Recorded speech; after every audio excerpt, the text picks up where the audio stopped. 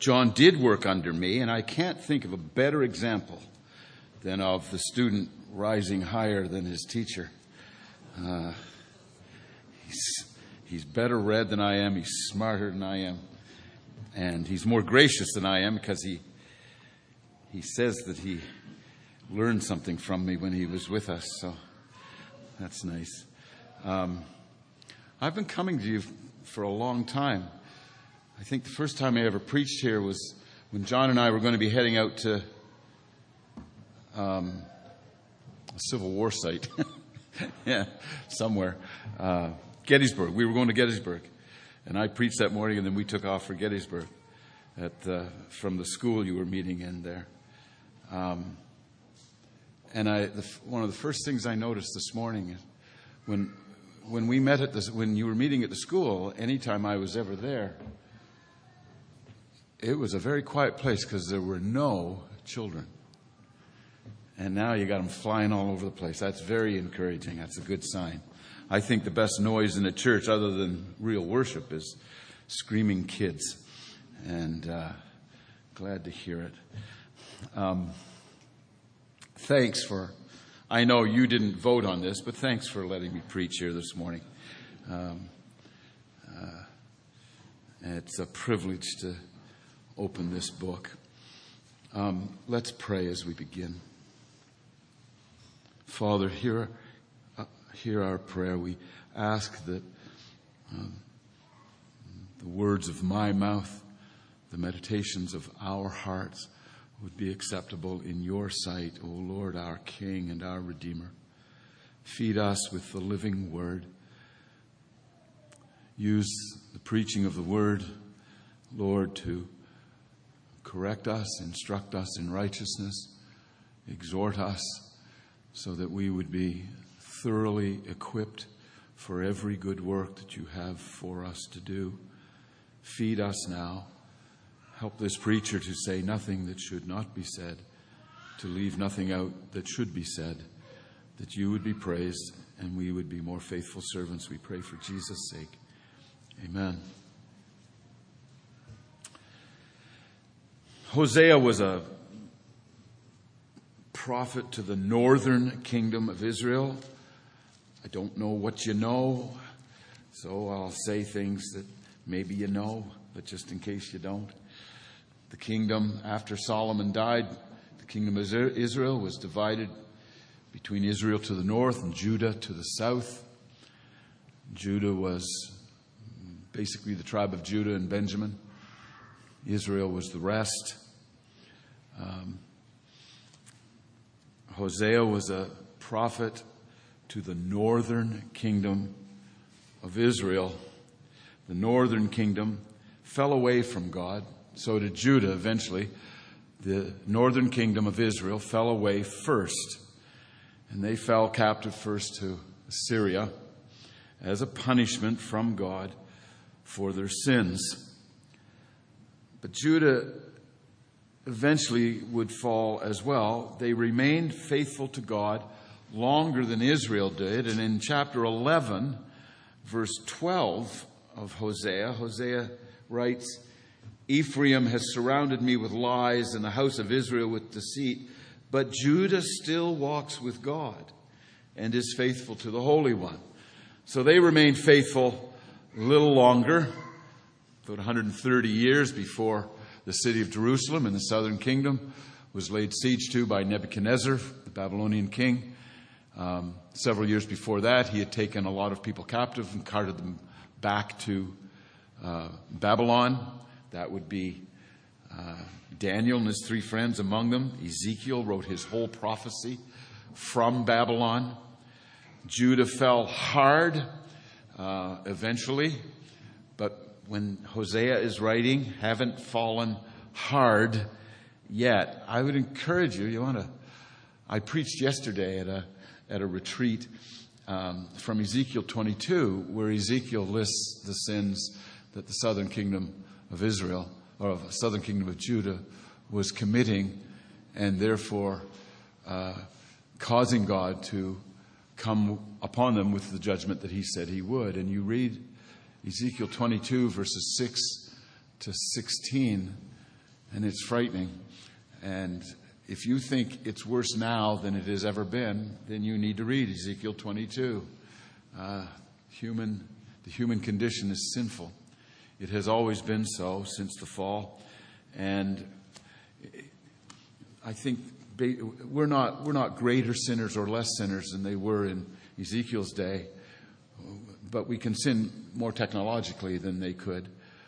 But we are not better people, and it is not. We are not worse people. We're not worse now, and they fell eventually very hard. But when Hosea is writing this, they have not yet fallen hard. But they are not sinless. And in Hosea chapter 12, verses 2 to 6, we find the only words in the whole prophecy of Hosea that is addressed directly to the southern kingdom of Judah. Hosea is a prophet to the north, and yet God gives him some words to say to the southern kingdom of Judah. And while Judah has remained faithful, so the first thing, I see you got the outline in the bulletin. I do these outlines, and I just race through them, and they're not written down for anybody to see, and nobody knows how I do not abide by them. But now it's in your bulletin, so I got to try to pay attention to my own outline. So the first thing here is that God calls Judah to repent. They have generally remained faithful to their covenant with God longer than Israel has. But they are not sinless, and God has issues with them. And so he starts in verse 2. The Lord has an indictment, I'm using the ESV, an indictment against Judah. Now, Judah did not think that they had anything that God should be that concerned about. Because when they compared themselves with Israel, they look pretty good. Question for you. How would you define a big sin? What is your definition of a big sin? I'm not asking you to shout it out. Think it out. What's a big sin to you? My definition of a big sin is this. Big sins are the ones I don't commit.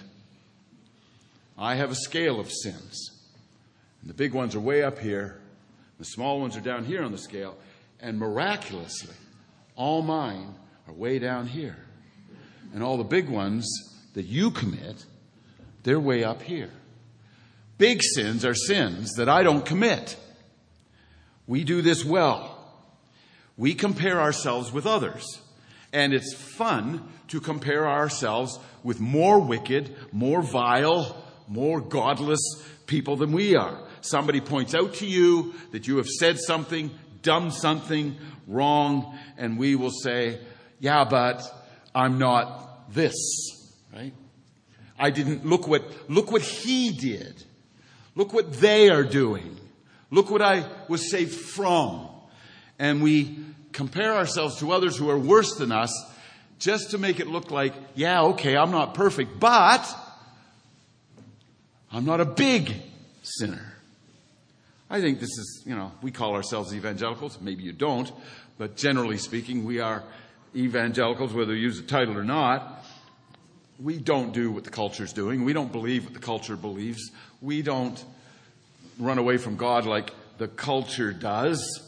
We believe in the inerrancy of Scripture. We believe this book is true. And we're not, and say, hiss the word through your teeth, we're not liberal in our theology. But the question for us, like the question to Judah, see, I imagine myself being a resident of Judah. Judah still walks with God and is faithful to the Holy One. And I don't know if the people of Judah had heard Hosea's message, but they're getting this message. God tells Hosea, write this down, get this message to Judah. So they get the whole prophecy? I think so. And they read the first 11 chapters of Hosea. They said, go God. And then one little section. I have an indictment against Judah. And the ears perk up. How could God have anything against us? Hosea has been preaching some fairly severe things, and his life was a living demonstration of the severity of God's word to the kingdom of Israel. Go marry a prostitute to demonstrate the unfaithfulness of Israel to me. That's how Hosea begins. And they read this, and wicked Israel. If we want to be what God wants us to be, though, we cannot look around and see how bad the sins of others are. This was Isaiah's problem. I believe this was the prophet Isaiah's problem. If you read Isaiah 5, and I don't know how many times he says, I probably circled it and counted it. Yes, in Isaiah 5, verse 8, woe to those who join house to house. Isaiah 5:11, woe to those who rise early in the morning. Chapter 5, verse 18, woe to those who draw iniquity with cords of falsehood. Verse 20, woe to those who call evil good and good evil. Verse 21, woe to those who are wise in their own eyes. Verse 22, woe to those who are heroes at drinking wine. 1, 2, 3, 4, 5, 6. 6 times. He says, and it's a true message. The message he's giving is true. It's the right message. It's a message God has given Isaiah to give to the people of Israel. But something is happening in Isaiah's head. Woe to you who do these things. Nasty, nasty you. And God comes to Isaiah in chapter 6, says, Isaiah, come up here a minute. And in the year that King Uzziah died, chapter 6 tells us, I, Isaiah, saw the Lord high and lifted up, and his train filled the temple. Carson says he didn't see God. He saw the back parts of the train of God's temple, of God's robe. And God is on his throne. He's surrounded by these seraphim, these angelic creatures, with these 6 wings, 2 covering their faces because they constantly are in the presence of God. And with 2, they cover their feet because you can't stand before a holy God. And with 2, they fly ready to serve at a moment's notice. And their occupation while they're there is to constantly back and forth across the front and the back of this throne is call out, holy, holy, holy is the Lord God Almighty. And the foundations of the threshold shook at the voice of him who called. And I said, Isaiah says, woe is me. Woe is me. It's fun being a preacher. I can think, woe to you. Woe, woe, woe. And Isaiah hears the message from God. Come up here and sit in front of me for a minute. And he has his audience with God. And it's no longer, look how bad they are. Now the message is, woe is me, for I am undone. Literally, I'm falling to pieces. I'm disintegrating. If I don't get out of here, I'm going to fall apart. For I am in the presence of God. And I am a man of unclean lips, and I dwell in the midst of a people of unclean lips. Or in other words, my sin is just as bad as theirs. I'm no better than they are. And now he's afraid he's going to die. And one of the seraphim comes, touches his lips with a coal from the altar. And he is cleansed. But I think that's what chapter 6 is about. It's easy to compare ourselves to others and look good. Woe to them. But then Isaiah, in the presence of God, them is gone. There's only me in front of God. Woe is me. And the mercy of God is, I will purge you. And there is no command. This is a side point. It has nothing to do with the message. No command to Isaiah to go. God simply says, after Isaiah is forgiven, who will go? There's no call for anybody to go. God just wants to know who will. God knows what he's up to. And here's Isaiah, who has seen himself compared to God, who realizes he's a sinner and has now been forgiven and made whole and cleansed. And he says, I'll go. That's what grace does to us. I'm not looking at your sins anymore. I'm just glad I get to serve such a God. This is, I believe, might be the problem in the Ephesian church in Revelation chapter 2.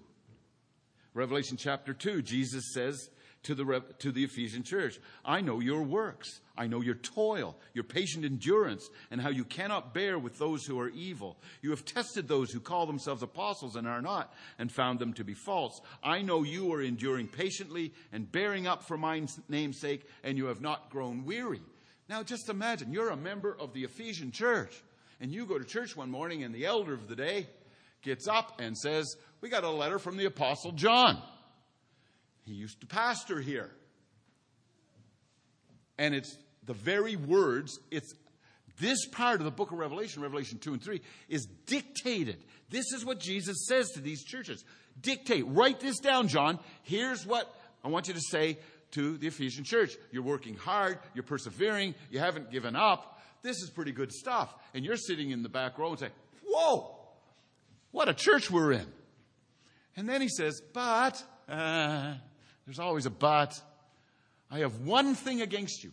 You have forsaken your first love, and despite all the other bad things all the other good things that you were doing, you are doing it without a love for God or neighbor. Therefore, he tells them, I'm going to shut you down if you don't get your act together. And the Ephesian church had this right. They are great sinners. He says he's an apostle. You can't come in here. We are working hard, but they don't love God like they should. They don't love their neighbor like they should. They love their adherence to the truth. Look at us. We adhere to the truth. That's us. That's evangelicals. That's how we live. We're not like them out there. This is what's happening to Judah. I have an indictment against Judah. How can anybody have an indictment against us? Look at what Israel is doing. And the Lord begins to tell Judah that they need to get their act together. I have something against you, and I will punish Jacob according to his ways. God will repay him according to his deeds. And the way God is going to get them to repent is to start rehearsing some of their history to them, very briefly, but very dramatically. In verse 3, God starts telling Judah about Jacob. Jacob is Israel. He is the father of the 12 tribes of Israel. The three great patriarchs are Abraham, Isaac, and Jacob. This is the father of their nation. And they begin. 3 things he tells them about their father Jacob. 1, in the womb, he took his brother by the heel. This is not just a historical fact, although it was. Jacob is a twin. Esau is born first. And Jacob, in the womb, had grabbed Esau by the heel. And Esau is born first, and as his feet clear the birth canal, they see a fist around Esau's ankle. And this is son number 2. And so they name him Jacob. One who grabs you by the heel, sneaks up behind you, and hits you when you're not looking. The way Jacob was born is an indication of just how he lived his life. This is Jacob. Jacob is the father of Israel. What God can do with this kind of people is stunningly amazing. Jacob is the one who grabs you by the heel. If I had known Esau and Jacob, I think I would have rather have hung around with Esau, at least in the early parts. So we see them being born, and then the next thing we see of Jacob, 40 years later, is Esau coming back from hunting, and he's hungry, and Jacob has made a stew, And he says to his twin brother, I'm hungry. Can you give me something to eat? And Jacob, the twin brother, it is stunning, says, sell me your birthright and I'll give you something to eat. Holy smokes. Any twins here? I mean, any siblings here? My brother comes to my house and says, it's supper time. He says, I haven't eaten all day. I think I'm going to feed him without demanding some payment. This is Jacob. The next thing we see is he's making himself look like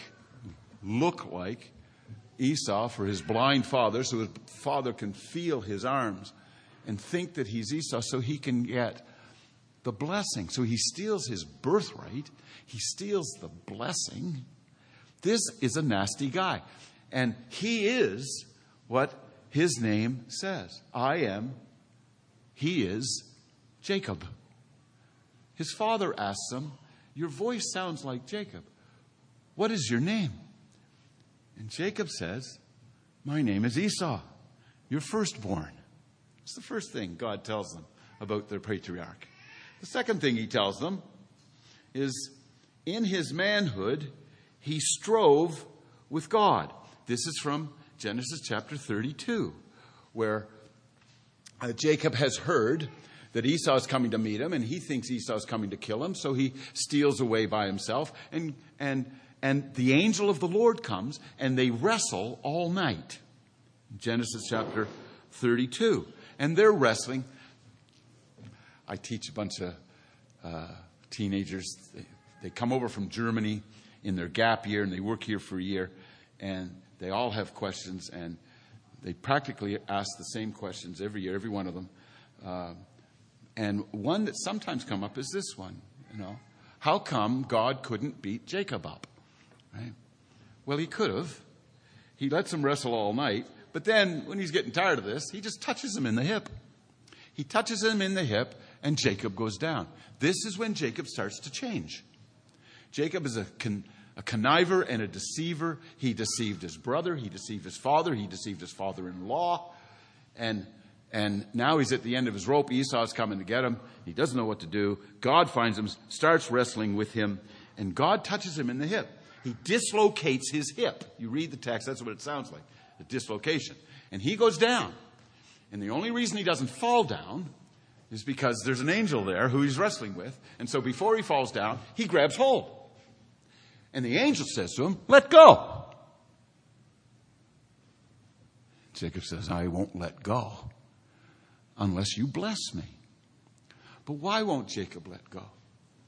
Because Jacob knows when you let go and you can't walk, you're going to fall. It's a lesson that Jacob needed to learn all his life. All his life, he's had a plan to sneak up from behind and get you. Birthright, blessing, father-in-law's sheep, whatever it is, I can get it. I can scheme my way and get what I want. And now he's holding on to God. And God says, you think you're something, don't you? Let go. See what happens to you. And Jacob says, no, I'm not letting go. We like to talk about the day we're saved. This just might have been Jacob's salvation moment. And now he's done with himself, and he hangs on. And the angel of the Lord, who I believe is Christ wrestling with Jacob, says to him, what's your name? Well, many years ago, somebody asked him what his name was. And he said, I'm Esau. And God asks him now, what's your name?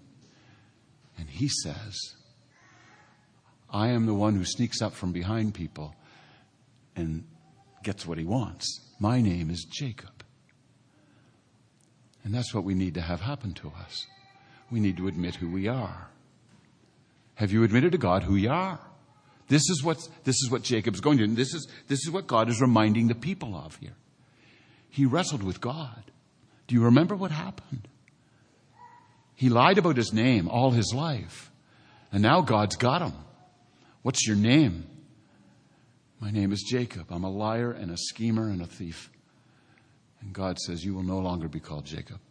You will be called Israel, one who strives with God. And the third thing that he says about Jacob here is he met with God at Bethel. Jacob met with God at Bethel twice. The first time God comes to him, Jacob says, well, if you will be good to me, if you will give me this, I'll serve you. Oh, God is so lucky to have Jacob around. Wow, I give you this and you'll serve me? Hooray, hooray. We get to have Jacob on our team. But the second time, after Jacob has had his encounter with God, wrestling with God, at Bethel, the Jacob's ladder incident, God comes and renews the covenant with Jacob. And Jacob is never the same again. And he's a better man and a wiser man because he is a saved man and a holy man. And for the rest of his life, he's limping around the countryside, remembering that an encounter with God crippled him, but it saved him. Sometimes we just need to be met by God like that. We need to have him touch us in the hip, put us down, and cause us to see that if we let go, we're going to fall. And this is what God is reminding Judah about. And when we get to verse 6, the NIV says, but, I think the ESV gets it better here. So, God says, remember Jacob. Grabs people by the heel, wrestles with God,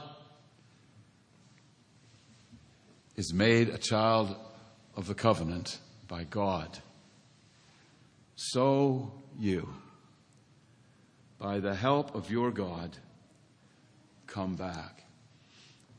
And the lesson of Jacob for the people of Judah is, you have not sinned beyond my grace, beyond my ability to make you better. If I can make Jacob something worthwhile, what do you think I can do with you? And folks, that's it. That is it. What do you wrestle with? You wrestle with God. What sins do you wrestle with? What issues do you have? What doubts seem to be taking over? God has dealt with bigger, harder, more stubborn than you. And even if he hasn't, if you're the most sinful and the most wicked and the most stubborn he's ever had to deal with, which you are not, but if you are, God's good for it.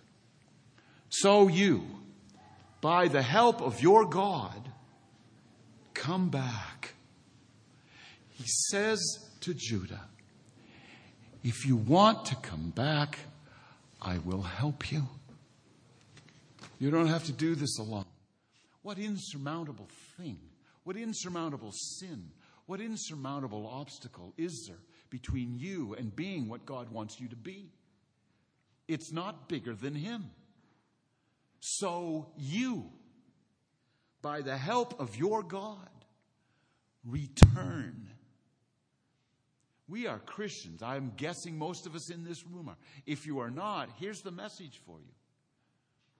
God got you in here this morning to hear this. You can get to God by God's help. Don't try to do it on your own. You simply go to God and say, Lord, I can't do anything. Save me. And he will. For those of you who are Christian, what is it that makes you tired? What sin do you have that makes you, I'll never beat this. I'm just a horrible example of a sinner saved by grace. I got the sinner part down. There doesn't seem to be much grace. And God says to you, by the help of your God, return to me. I will help you. That's what this is about. God comes to Judah, who is sinning, and says, you remember your father Jacob? What a loser he was. Do you see what I made him? I can do that for you too. He can do that, folks, for you too. God is not less God than he was in the days of Judah, in the days of Israel. Paul prays for the Ephesians in Ephesians 3.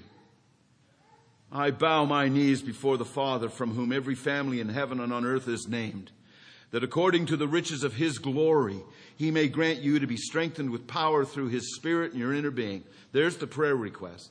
I pray that he may grant you to be strengthened with power through his Spirit in your inner being, so that Christ may dwell in your hearts through faith, so that you will be closer to Christ. I want you to be strengthened with the power of the Holy Spirit, so that you can dwell more closely, more intimately, more faithfully with Christ, that you, being rooted and grounded in love, will have strength to comprehend with all the saints the breadth and length and height and depth of the love of Christ. Do you want that?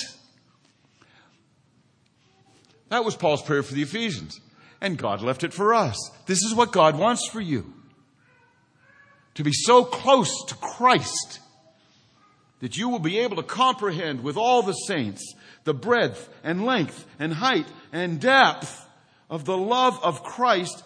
And then he says, that surpasses knowledge. I want you to know a love that cannot be known. That's some prayer request. So that you will be filled, and this is when your head blows off, with all the fullness of God. You will be everything that God calls you to be. That is stunning. I don't know what's big on your prayer list, folks, but add Ephesians 3:14-19 to it. This is some prayer request. And God can do this for me. I am approaching what our culture calls an old man. I was baptized by my father 57 years ago. And this is all you get after 57 years. Surely we can do better than this. And God says, but I'm not done with you yet, Ken. Pray this in. If I can make Jacob something, I can make you something. If you are obeying, if you are showing the answer to the prayer I just read from Paul in Ephesians 3 perfectly, you are the first. We got a ways to go, but God wants this for us. Would you like it to be for you? It's what God wants. This is God's will. This is what I pray for you, Paul says in Ephesians. And God says, we're going to leave that one for eternity, for my children to see. Pray this in. Pray it for yourself. Pray it for your church. And pray it knowing that a God who can take the Jacobs of the world and make them something can do it for you as well. How can this happen? Look at the verse. By the help of your God. We ask him. We are to pray in a deeper, more intimate knowledge of God. We are to pray for help. The Spirit intercedes for us with groanings that we can't utter. Get into the Word of God. I prayed the verse. The Word of God is all Scripture is given by inspiration of God and is profitable for doctrine, for correction, for instruction in righteousness, so that the man of God may be thoroughly equipped for every good work. I want to be thoroughly equipped for every good work.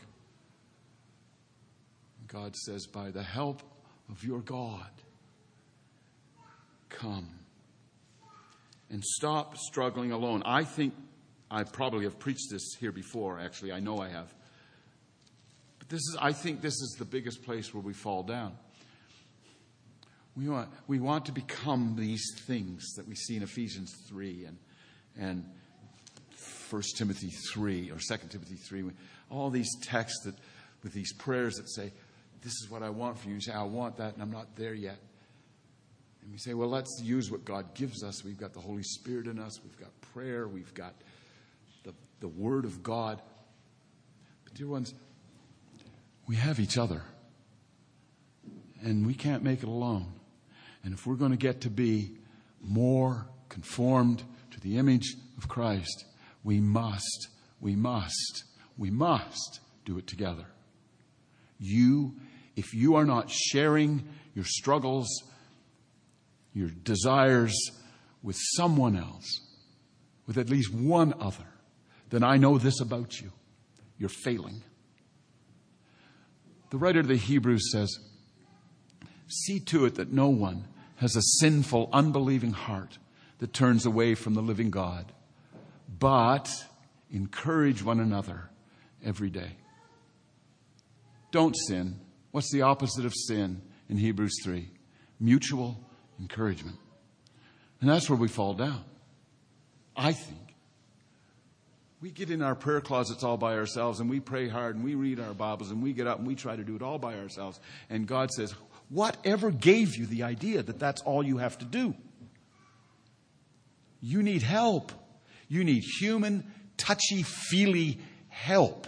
Thank God the pandemic's over. Or at least the restrictions. Because we need to be here. We can't do this alone.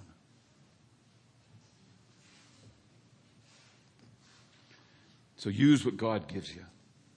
And so Judah is called to repent.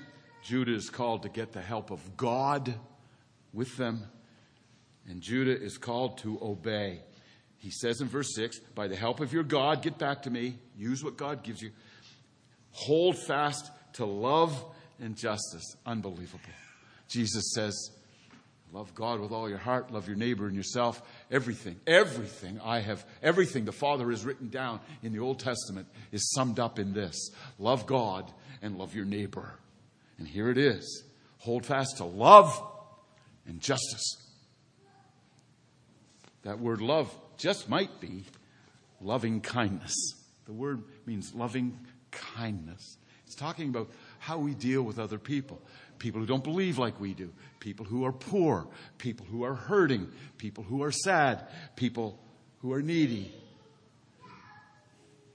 I remember a few years ago, Mayor Rob Ford wanted to outlaw squeegee guys cleaning windows. And I thought that was a horrible thing to do. Because I think they were working for a living. And if I can't give them $2 for cleaning my windows, there's something wrong with me. Here I am stuck in traffic underneath the Gardner Expressway, and this kid comes along and says, can I wash your window? And I say, no, this is too much of a bother. We're going to outlaw you. I don't get it. And God says, do something of loving kindness to somebody. You mean the squeegee kid? Oh, maybe. Maybe somebody else. But we're so worried they might have some money in their back pocket that we don't want to give. But there's other ways to help if you don't think the squeegee kid deserves it, or the guy holding up the Tim Hortons cup as you walk by. There's all kinds of ways to be good to people. Do loving kindness and justice. Justice, I'm preaching in our church next week. They want me to preach on the justice of God. And I think what I've come up with, God's justice is that He always does what is right. God always does what is right. And He calls us to love people, love God, love our neighbors, and do what is right by them. Get involved in people's lives.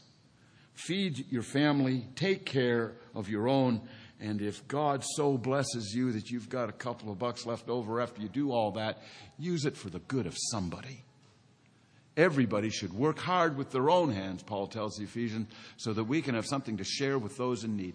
God says to the people of Judah, come back to me, love your neighbor, and do what is right by them.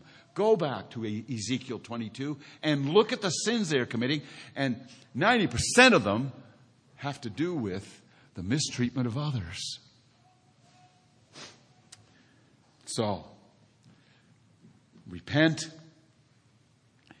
Use me to help you. Love me, love your neighbor, and treat them right. You fill in the blank. Put it at the top of a blank sheet of paper. How am I going to treat people right this week? And start filling it in. And then go do it. And I have preached far too long already, so we'll finish here.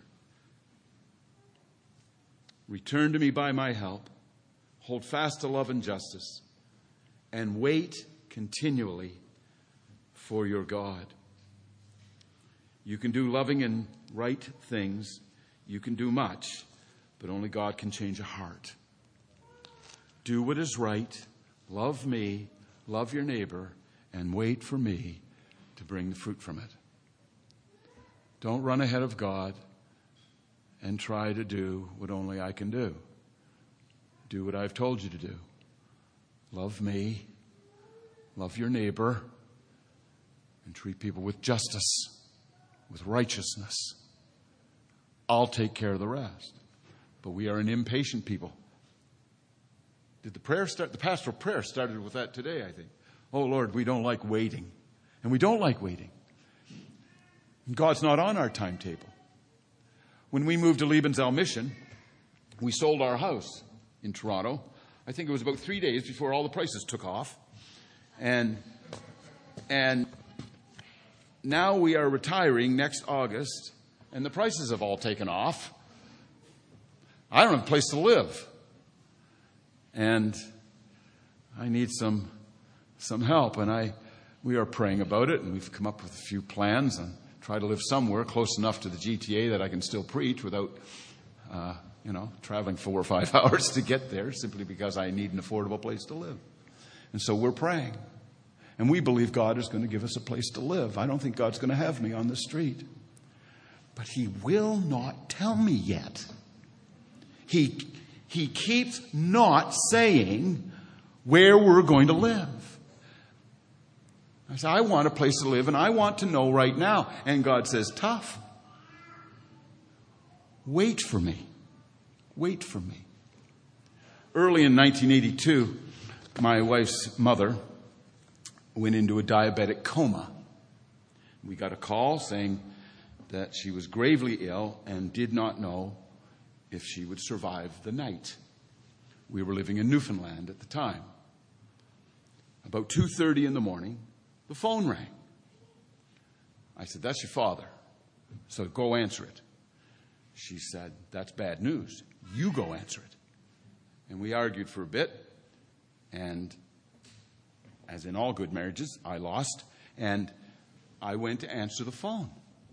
And I was expecting it to be Heather's dad saying that his wife had just died. Heather's mom had just died. That was 1982. She didn't die until 2000. And I answered the phone. It was my brother from British Columbia. And he says, I just wanted to call you and tell you that I just got saved. I said, wow. He said, I called Mom before I called you. And I said to Mom, have you been praying for me lately? And Mom said, every day for the last 18 years.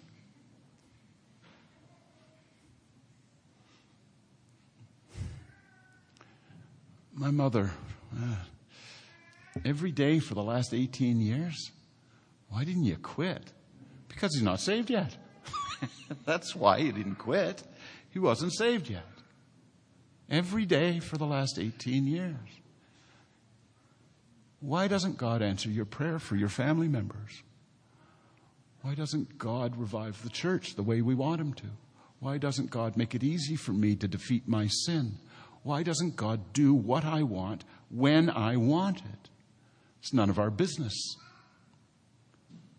He says, come back to me. I will help you. Do what is right. Love me. Love your neighbor. And wait for me to do something. Your work, dear ones, is not in vain. God is going to make something happen with it, from it, because of it, even if you don't see it. Wait on the Lord. God is at work. And He doesn't answer to my timetable. He doesn't strike bargains with me. That was Jacob's problem. I'll serve you if. No. You will serve me. And you will trust me to do what is right. Because I always do what is right. Because I am just. So you come back to me. I will help you defeat your sins. You do what is right in this world because you love me and you love your neighbor. And you trust me to bring fruit out of it, even if you never see it. Folks, that's just living the Christian life. That's what we do. We live a life of repentance and service, and we know in the depths of our souls that God's going to use it. And someday we shall stand before God and say, I never saw the fruit of it. And God will say, just watch this. And we will say, wow, that was worth the wait. God bless you.